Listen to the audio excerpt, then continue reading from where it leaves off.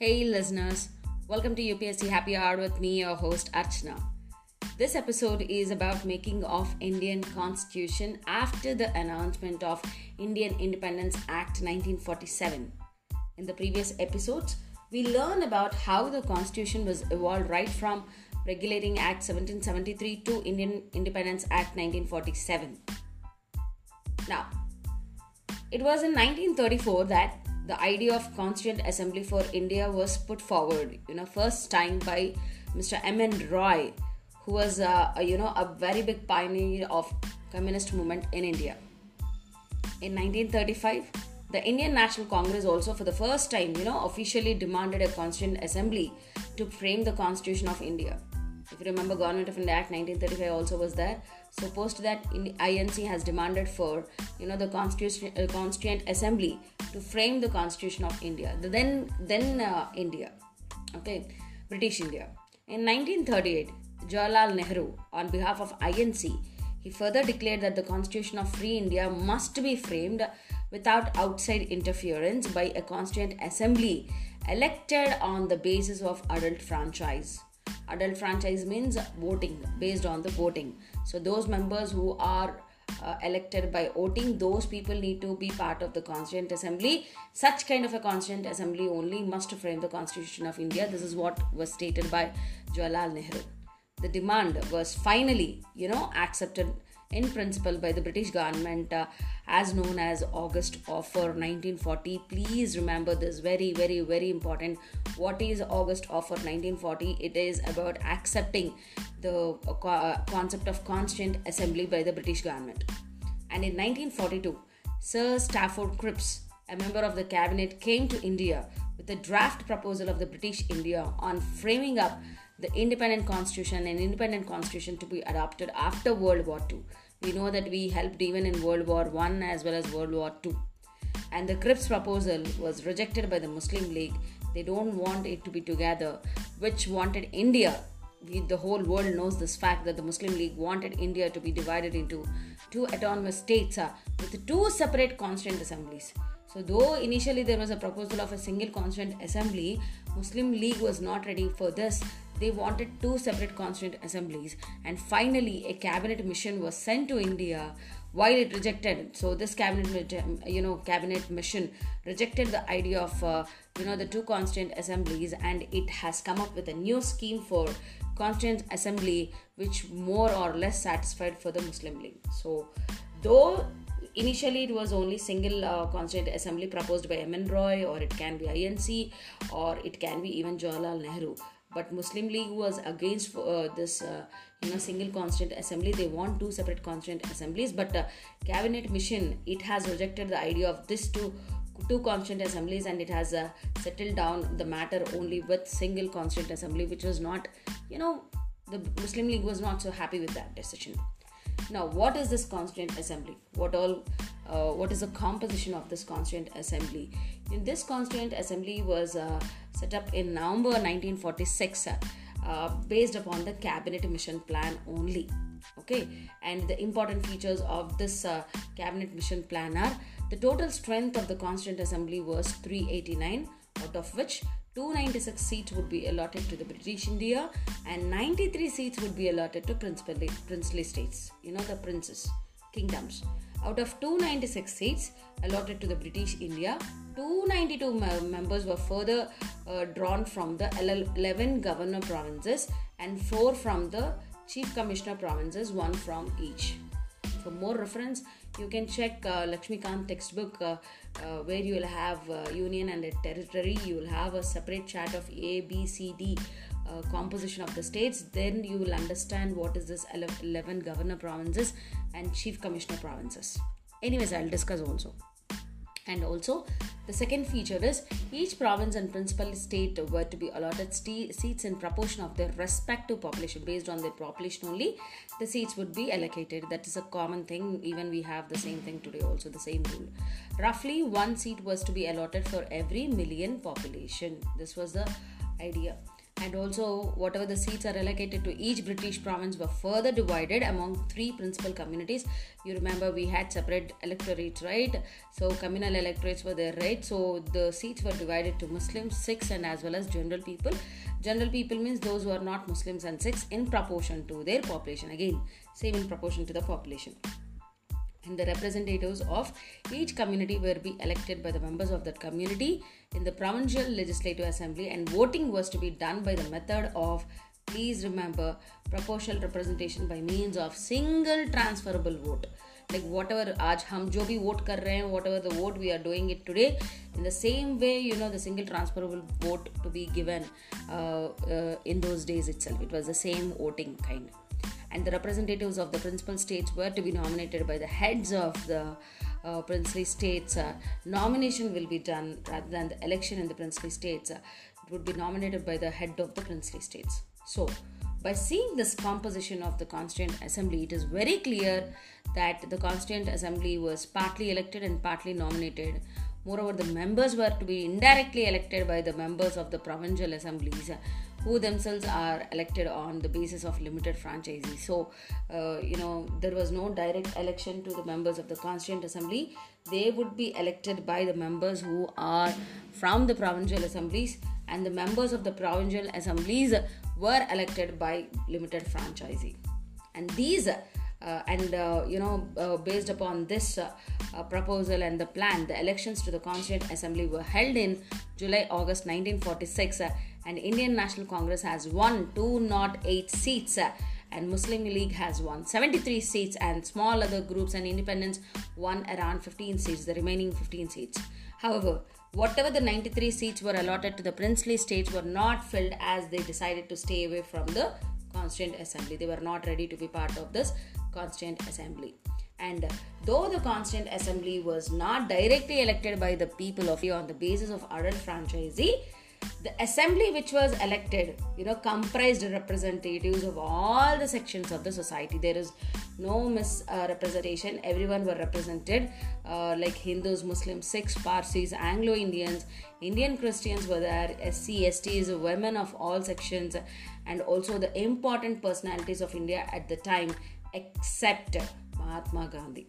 Okay, so except Mahatma Gandhi, all other important personalities were elected to the assemblies.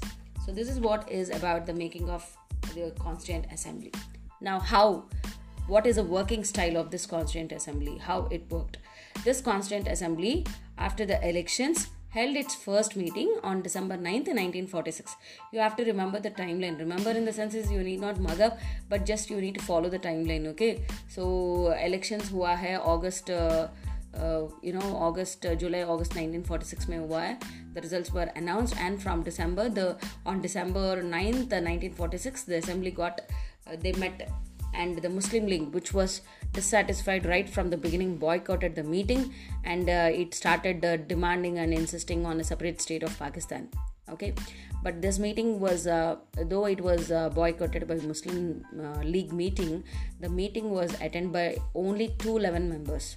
And Sachidananda Sinha, please remember, he's the oldest member. Okay, Sachidananda Sinha, he was the oldest member, was elected as a temporary president of the assembly following the French practice, and later Dr. Rajendra Prasad was elected as the president of assembly. Similarly, H.C. Mukherjee and V.T. Krishnamachari were elected as the vice presidents of the assembly. In the other words, the assembly had two vice presidents. This is what you have to understand. And what are the objectives of the objectives resolution? No, what they discussed in this meeting, basically in this meeting they discussed about objectives resolution on December 13, 1946. Very, very important. This objective resolution is very, very, very important. You will learn about this objective resolution in the coming lessons also, because this objective resolution is majorly, it has laid down all the fundamentals and philosophies for the constitutional structure, like how a constitution need to be, that kind of a structure, and overview or an idea. Everything was given by this objectives resolution. So it is very, very important. Please remember, this was passed on December 13th, 1946 by Jawaharlal Nehru, known as Objectives Resolution in the Assembly. And the Constituent Assembly, this Objective Resolution declares or reads as the Constituent Assembly declares its firm and solemn resolve to proclaim India as an independent, sovereign republic and to draw up her future governance constitution. So this is what the power of the Constitutional Assembly, and this Constitutional Assembly is it's claiming India as an independent sovereign republic. These words again you will find out in the Constitution and the preamble as well, wherein the territories that now comprise British India, the territories that now form the Indian states and such other parts of India as are outside India, and the states as well as other territories are willing to be constituted into independent sovereign India shall be union of them. So whoever want to be part of India, it can be within India or outside India, everything will be called as union. This is what it states. And the third point is, wherein the said territories, whether with their present boundaries or with such others as may be determined by the Constituent Assembly, and thereafter according to the law of the Constitution, shall possess and retain the status of autonomous units together with residue powers, and exercises all powers and functions of the government and administration save and except such powers and functions as are vested in or assigned to the Union, or as are inherent or implied in the Union or resulting therefrom. So the third point is continuance of this second point, that whoever want to join India, yes, they can be part of India, but they would be called as Union of India, and whatever the territories joined India, they would be again carved into units, which is nothing but the states itself, and they would be given powers. They will have all the powers to function except those powers which were given and the residual powers. So union के लिए जितना भी powers है, apart from that the state will have functions, and residuary powers, apart from the residuary powers, whatever the powers are left over would be given to the states and they need to function. This is what is the third point. And wherein all the power and authority of the sovereign independent India, its constituent parts and organs of the government are derived from the people. So this objective resolution stated that the power of the government lies with the people only, which represents democracy, and wherein shall be guaranteed and secured to all people of India justice, social, economic and political, equality of status, of opportunity and before the law, freedom of thought, expression, belief, faith, worship, vocation, association and action, subject to law and public morality. So these are the keywords, very very important keywords which were used in the objective resolution, which will be later used in preamble, and with these points are the main genesis for structuring Indian constitution, which we will understand in the later lessons. You can see that these words are being used in the objective resolution, that is justice, equality of status, of opportunity and equality before law. All this have derived become the main fundamentals for constitutional setup, wherein adequate safeguards shall be provided for minorities, backward and tribal areas and depressed and other backward classes. This is also mentioned in objective resolution, whereby shall be maintained the integrity of the territory of the republic and its sovereign rights on land, sea and air according to justice and the law of civilized nations. So the objective resolution is also saying that we shall maintain the integrity of the country and also the sovereign rights, means we would be sovereign, no longer we are dependent on any other country. We would be independent, maintaining the rights on land, sea and air according to the law of civilized nations and natural justice as well. Also, the last point of the objective resolution is the ancient land attains its rightful and honored place in the world and makes it full and willingly contribution to the promotion of world peace and the welfare of the mankind. So the objective resolution also says that we would be working towards the promotion of world peace and the welfare of the mankind. That's the reason you see Indian foreign policy is being extended with warmth, not by wars. We prefer to settle down the matters by words rather than the wars. You can see the genesis over there, that we are working for the promotion of the world peace. Now this objective resolution was unanimously adopted by the Constituent Assembly on Jan 22nd, 1947. It influenced the shaping of the constitution, like how it need to be at various stages, and this objective resolution modified version only helps us to form the preamble of Indian constitution. As I told that this is the main genesis for the formation of Indian Constitution. You will find out whatever the words are being mentioned in the objective resolution. You'll find them again in the preamble of Indian Constitution, which we will discuss in the later episodes. Right? Now,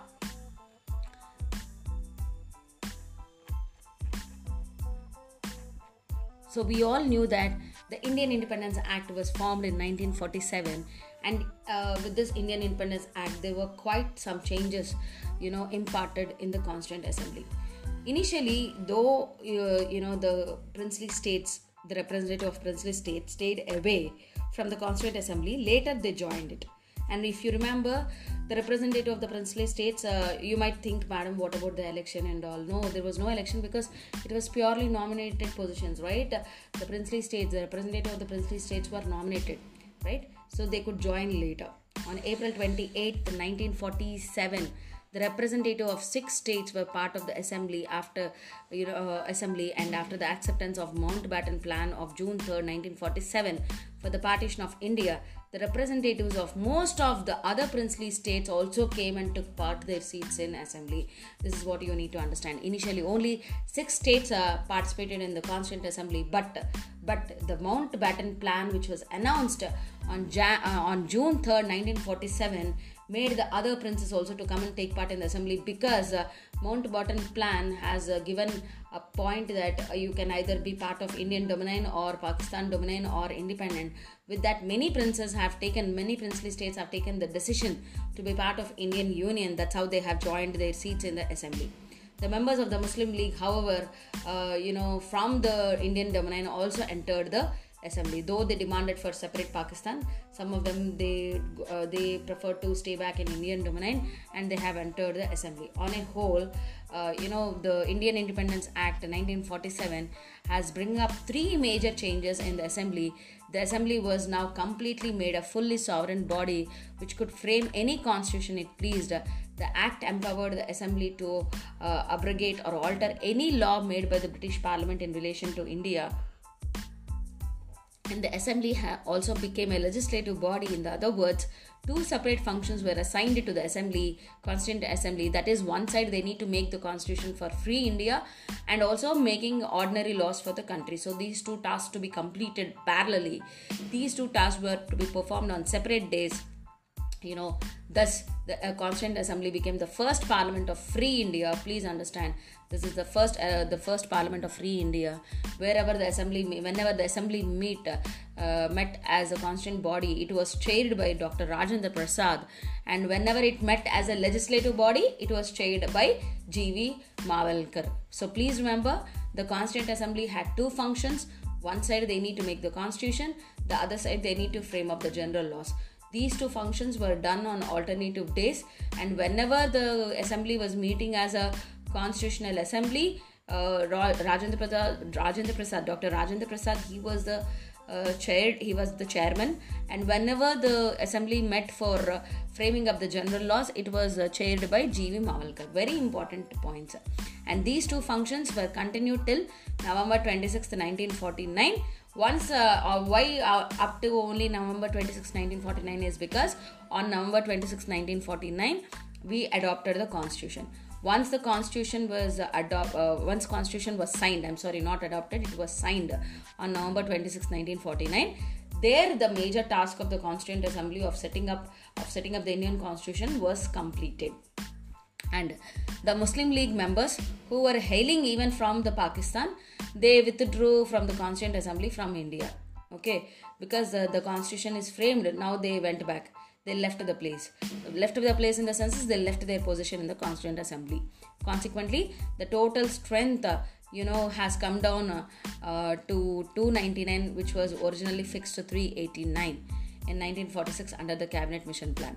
And also the strength of the Indian provinces was reduced from 296 to 299, and those of the princely states from 93 to 70. And the state-wise membership also will be discussed, and there is a decrease with the Cabinet Mission Plan. There is a decrease in the members of the Constituent Assembly. Apart from enacting the general law and also framing up the constitution, the Constituent Assembly had other major functions also. It ratified the India's membership of Commonwealth in May 1949. It adopted the national flag on July 22nd, 1947. Very, very important bits. It adopted the Constitutional Assembly adopted the national anthem on January 24th, 1950. And it adopted the national song on Jan 24th, 1950. And also, this Constituent Assembly has elected Dr. Rajendra Prasad as the first President of India on Jan 24th, 1950. In all, the Constituent Assembly had 11 sessions in these 2 years, 11 months and 18 days. The constitution makers had gone through the constitution of about 60 countries, which we will learn in the next lesson. We have gone through various countries' constitution, picked up the various features and drafted our own constitution within 114 days. And the total expenditure which costed to make the constitution was only 64 lakhs. On Jan 24th, 1950, the Constitutional Assembly held its final session. It's going to be end because Jan 26, 1950, we had Indian Independence Day. From that day onwards, we declared India as Republic. So up to 1950, Jan 24th, the Constitutional Assembly functioned its final session. It, however, did not end and continued as a provincial Parliament of India from Jan 26, 1950 till the formation of new Parliament after the first general elections, which happened in 1951-52. So, the Constituent Assembly, which got assembled on December 1946, continued its legacy until first general elections in India, which happened in 1951. Till that time, it was doing all the required actions by framing the constitution, enacting general laws, and also even adopting national flag, national anthem, national song, and also electing Dr. Rajendra Prasad as the first president of India. Now, under this Constituent Assemblies, we do have major committees. We have committees to perform different tasks of the constitutional making. We know that Constitutional Assembly has performed, the constitution making. To do the constitutional making, we need, committees also. Likewise, we had 8 major committees, and there were even the minor committees also, which would be discussed in the next episode. So stay tuned, keep listening to UPSC Happy Hour with me, your host Archana, signing off. Jai Hind.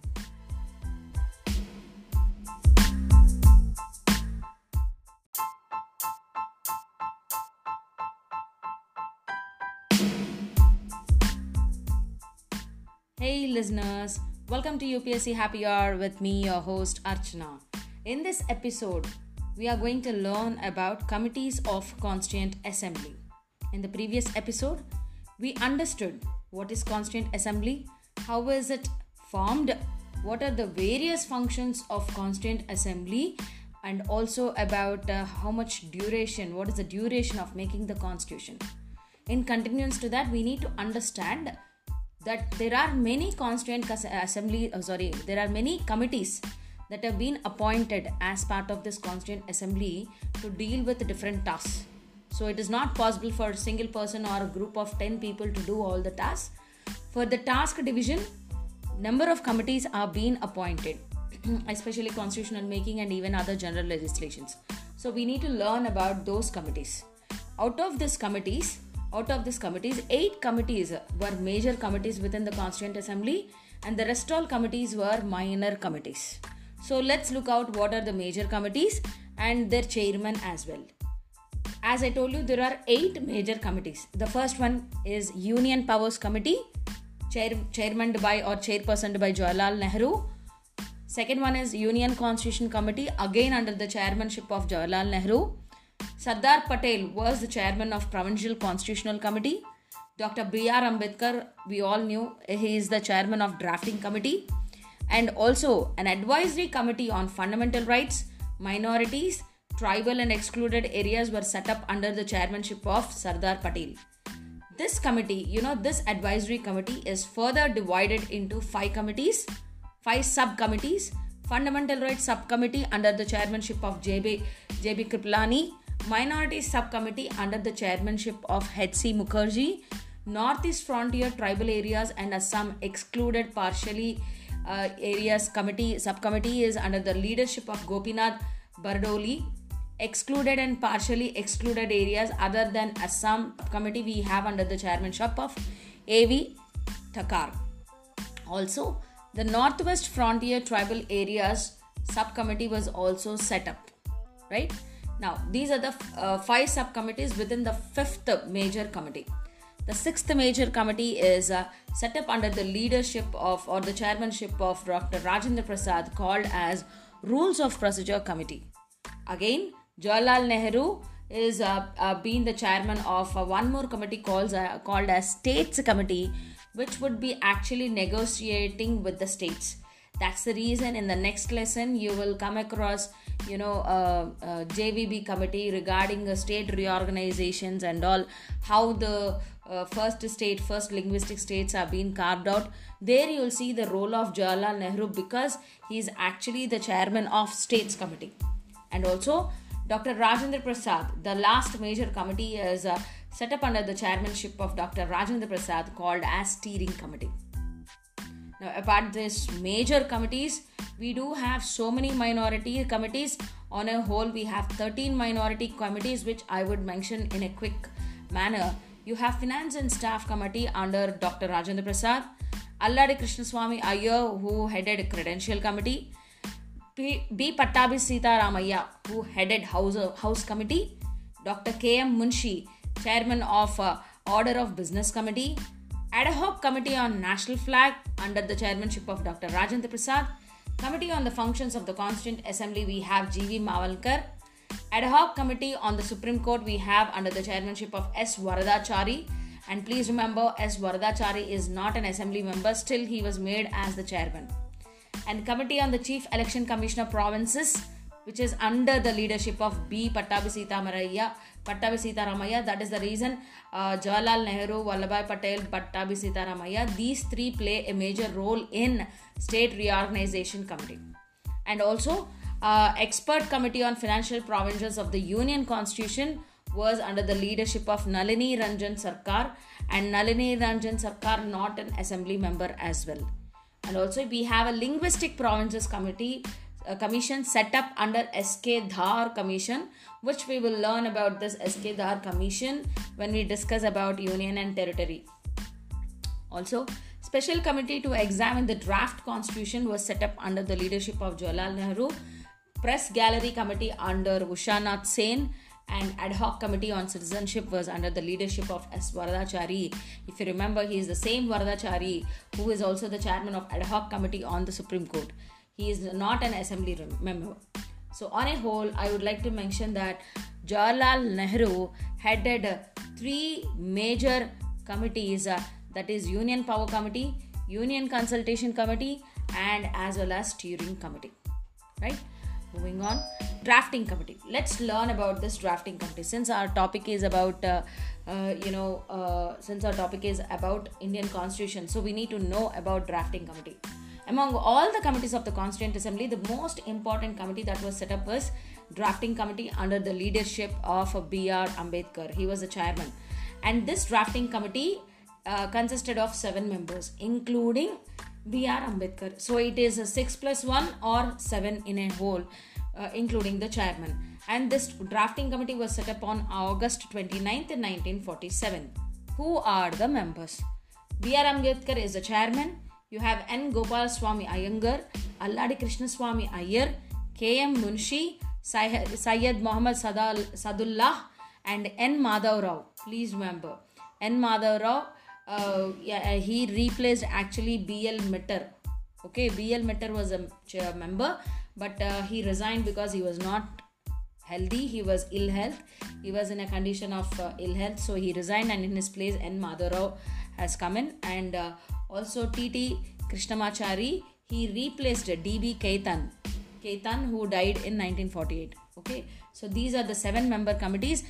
These are the 7 members of the Drafting Committee, and this Drafting Committee has taken into consideration various proposals, and the first draft of the Constitution was published in February 1948.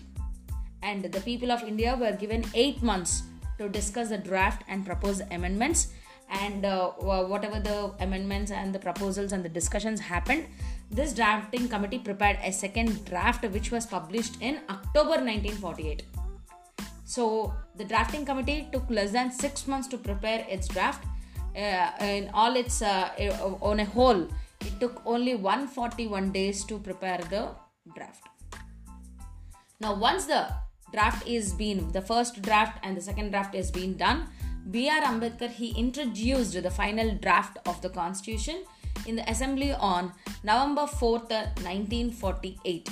And on this day, the whole Constituent Assembly has gone for the first reading of the draft constitution. The assembly also conducted a general discussion for 5 days, that is till November 9, 1948.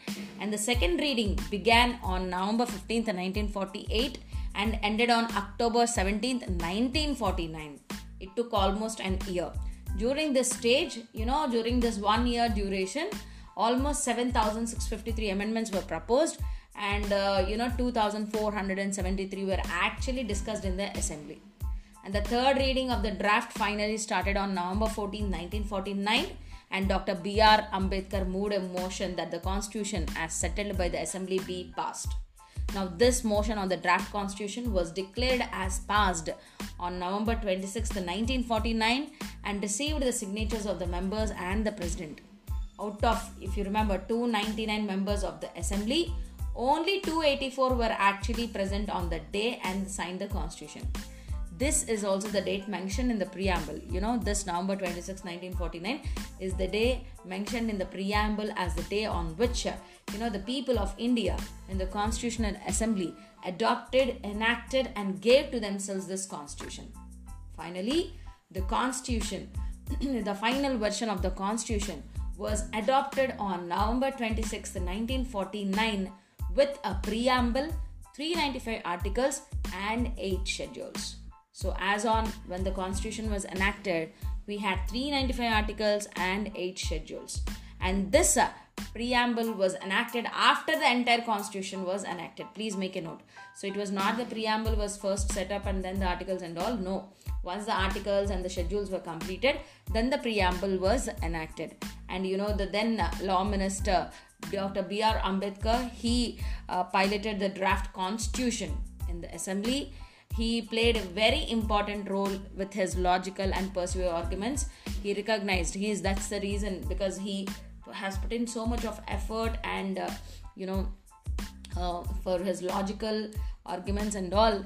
He is called as the father of the Constitution of India, and an exceptional leader. He is called as the chief architect of the Constitution of India, which is nothing but called as modern Manu. So Dr. B.R. Ambedkar is called as a modern Manu and also the father of the Constitution of India. Now, some of the provisions of this constitution, they speak about citizenship, elections, parliament, and also there are certain temporary provisions also. The remaining provisions, whatever are mentioned in the constitution, except the temporary provisions, all the other major part of the constitution came into force on Jan 26, 1950, which is referred as the date of its commencement, which we celebrate as Republic Day. Now, why? The question is why Jan 26th is chosen as the date of commencement of the constitution, because it is on this day only, that is Jan 26th, 1930, Purna Swaraj was celebrated in Lahore session, 1921 INC Lahore session. On this day, the same day, Jan 26th only, we celebrated Purna Swaraj. Again, I repeat, Purna Swaraj resolution was passed in December 1929 Lahore session, and it was celebrated on January 26th, 1930. Taking that January 26th into prominence, we have enforced the constitution from Jan 26, 1950. This is a question very regularly being asked in all the competitive exams, like why only Jan 26th? And with the commencement of the constitution, the Indian Independence Act 1947 and the Government of India Act 1935, with all the enactments amending and or supplements later act were repealed, and the abolition of Privy Council Jurisdiction Act 1949, however, continued. except the abolition of Privy Council Jurisdiction Act. Rest all acts and supplements were repealed. There were no new acts. So from Jan 26, 1950, once the constitution came into force and the new acts came into force, those new acts started governing India. Now, with the elections, while you had elections, the Constituent Assembly was still in progress. On July 8th, 1946, the Congress Party appointed some experts committee for preparing this Constituent Assembly, and I just will give you an overall view because we don't need to go it in a party-wise in specific. Now, this committee, whatever the Assembly Committee is, Jawaharlal Nehru, M. Asaf Ali, K. M. Munshi, N. Gopalaswamy Iyengar, K. T. Shah, D. R. Gadgil, Humayun Kabir, K. Santanam. These all, are the important members of the expert committee who prepared, materials for the Constituent Assembly. They prepared for whatever materials are required. They prepared the materials. And this committee had two sittings. One was at New Delhi from July 20 to 22 in 1946, and the second was at Bombay from August 15 to 17, 1946. Apart from a number of notes prepared by its members, the committee also discussed the procedure to adopt the Constituent Assembly. What is this committee? This 8-member committee was meant to discuss or set up rules like how the Constituent Assembly should function, and also it even gave the draft of resolution on the objectives of Constitution to be moved. If you remember, we discussed in the previous episode about the objective resolutions passed. That draft was also prepared by this 8-member committee. Okay, and looking at the role played by this 8-member committee, Granville Austin, a famous British constitutional expert, he said that it was a Congress experts party that set India on the road to her present constitution. The committee members, working within the framework of the cabinet mission scheme, made general suggestions about autonomous areas. These committees, they actually suggested where it need to be autonomous, where it need not be autonomous, and also the powers to be distributed. Likewise, all these objectives, all these points were discussed in the objective resolutions. This objective resolution was passed by the this 8-member committee, experts committee within the Congress party, right? So despite so much of efforts kept in by the Constituent Assembly still faced so much of criticism on various aspects, because they think that this Constituent Assembly was not a representative body, because these members were not elected on the basis of universal adult franchise, right? So the voting rights were not given to everyone, so the members are not complete. This is one thing. Second thing is, they criticize it as not a sovereign body, because it has taken up the British proposal, British government proposals jitne bhi hai, that was taken into consideration, and the constitution was prepared. So they still feel it as not a sovereign body. And it has consumed so much of time to prepare the constitution, because American constitution was framed within 4 months only, but whereas our drafting committee took 141 days to to prepare the draft of the constitution. And also most of the members are being dominated by the Congress party, so there was no appropriate representation of other parties as well. And also there was a remark that the Constituent Assembly was a lawyer politician dominated rather than the real sufferers of the society. And also there was one more criticism that the Constituent Assembly was dominated by Hindus, because if you see, to be honest, if you see 8 members or jitne bhi committees hai, you see most of them are belonging to Hindu, because Hindus being the majority party, and the minorities, and if you remember, the Muslim League has left over the country, and they were not interested in setting up with India. So you can see the numbers on the statistics difference here and there. And Lord Viscount Simon called the Constituent Assembly as a body of Hindus, and even Winston Churchill commented that the Constituent Assembly represented only a major community in India. So it was their comments. Let's not get into any communal discussions, but if you see, that is the fact is, like, the members belong to the Hindu party majorly, because Hindu is the major party in India at that time. And even though we have Islam and Christianity and other parties, the representation was very less. Obviously, when the majors are Hindus, 8 of 5 to 6 people would be the major religion, and the other members would be minorities. Let's think about in other countries. Let's take another country. If you take another country, if you take now in USA, yes, the majority members would belong to the American citizens only, right? And the minority members will belong to Indo-American citizen or Indians, because our population number is less when compared to the major party. So we should not get into unnecessary conflicts. This is what I believe in. So finally, our constitutional framers, they have set up the constitution, which came into force from Jan 26, 1950, which was signed on November 26th, 1949.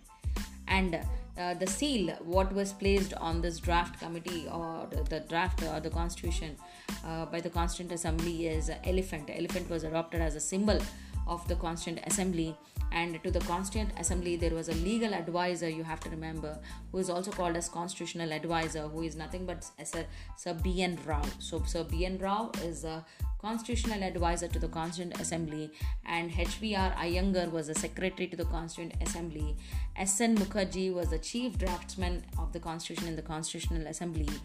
Prem Bihari Narain Raisda was the calligrapher of the Indian Constitution. Calligrapher means he used italic style in writing the constitution. The original constitution was handwritten by him only in italic font, and the original version was beautified and decorated by many artists, especially from Shantiniketan, West Bengal, including Nandalal Bose and Bahur Ram Manohar Sinha. These two people decorated the original version of the constitution with all flowers and all. Flowers in the sense is the paintings I'm talking about. And also we have Bahur Ram Manohar Sinha, who illuminated, beautified and ornamented the original preamble calligraphed by Prem Bihari Narain Raisda. So we know that Prem Bihari Narain Raisda is the original constitutional writer, handwritten in italic style, and the preamble was further decorated by Bihari Ram Manohar Sinha. And the calligraphy of Hindi version of the original constitution was done by Vasant Krishna Vaidya, and again decorated by Nandalal Bose. So the constitution was available in 2 languages, English and Hindi. Hindi was calligraphed by Vasant Krishna Vaidya, and the English version of the constitution was calligraphed by Prem Bihari Narain Raisda. So these are some of the important points of the constitution as well.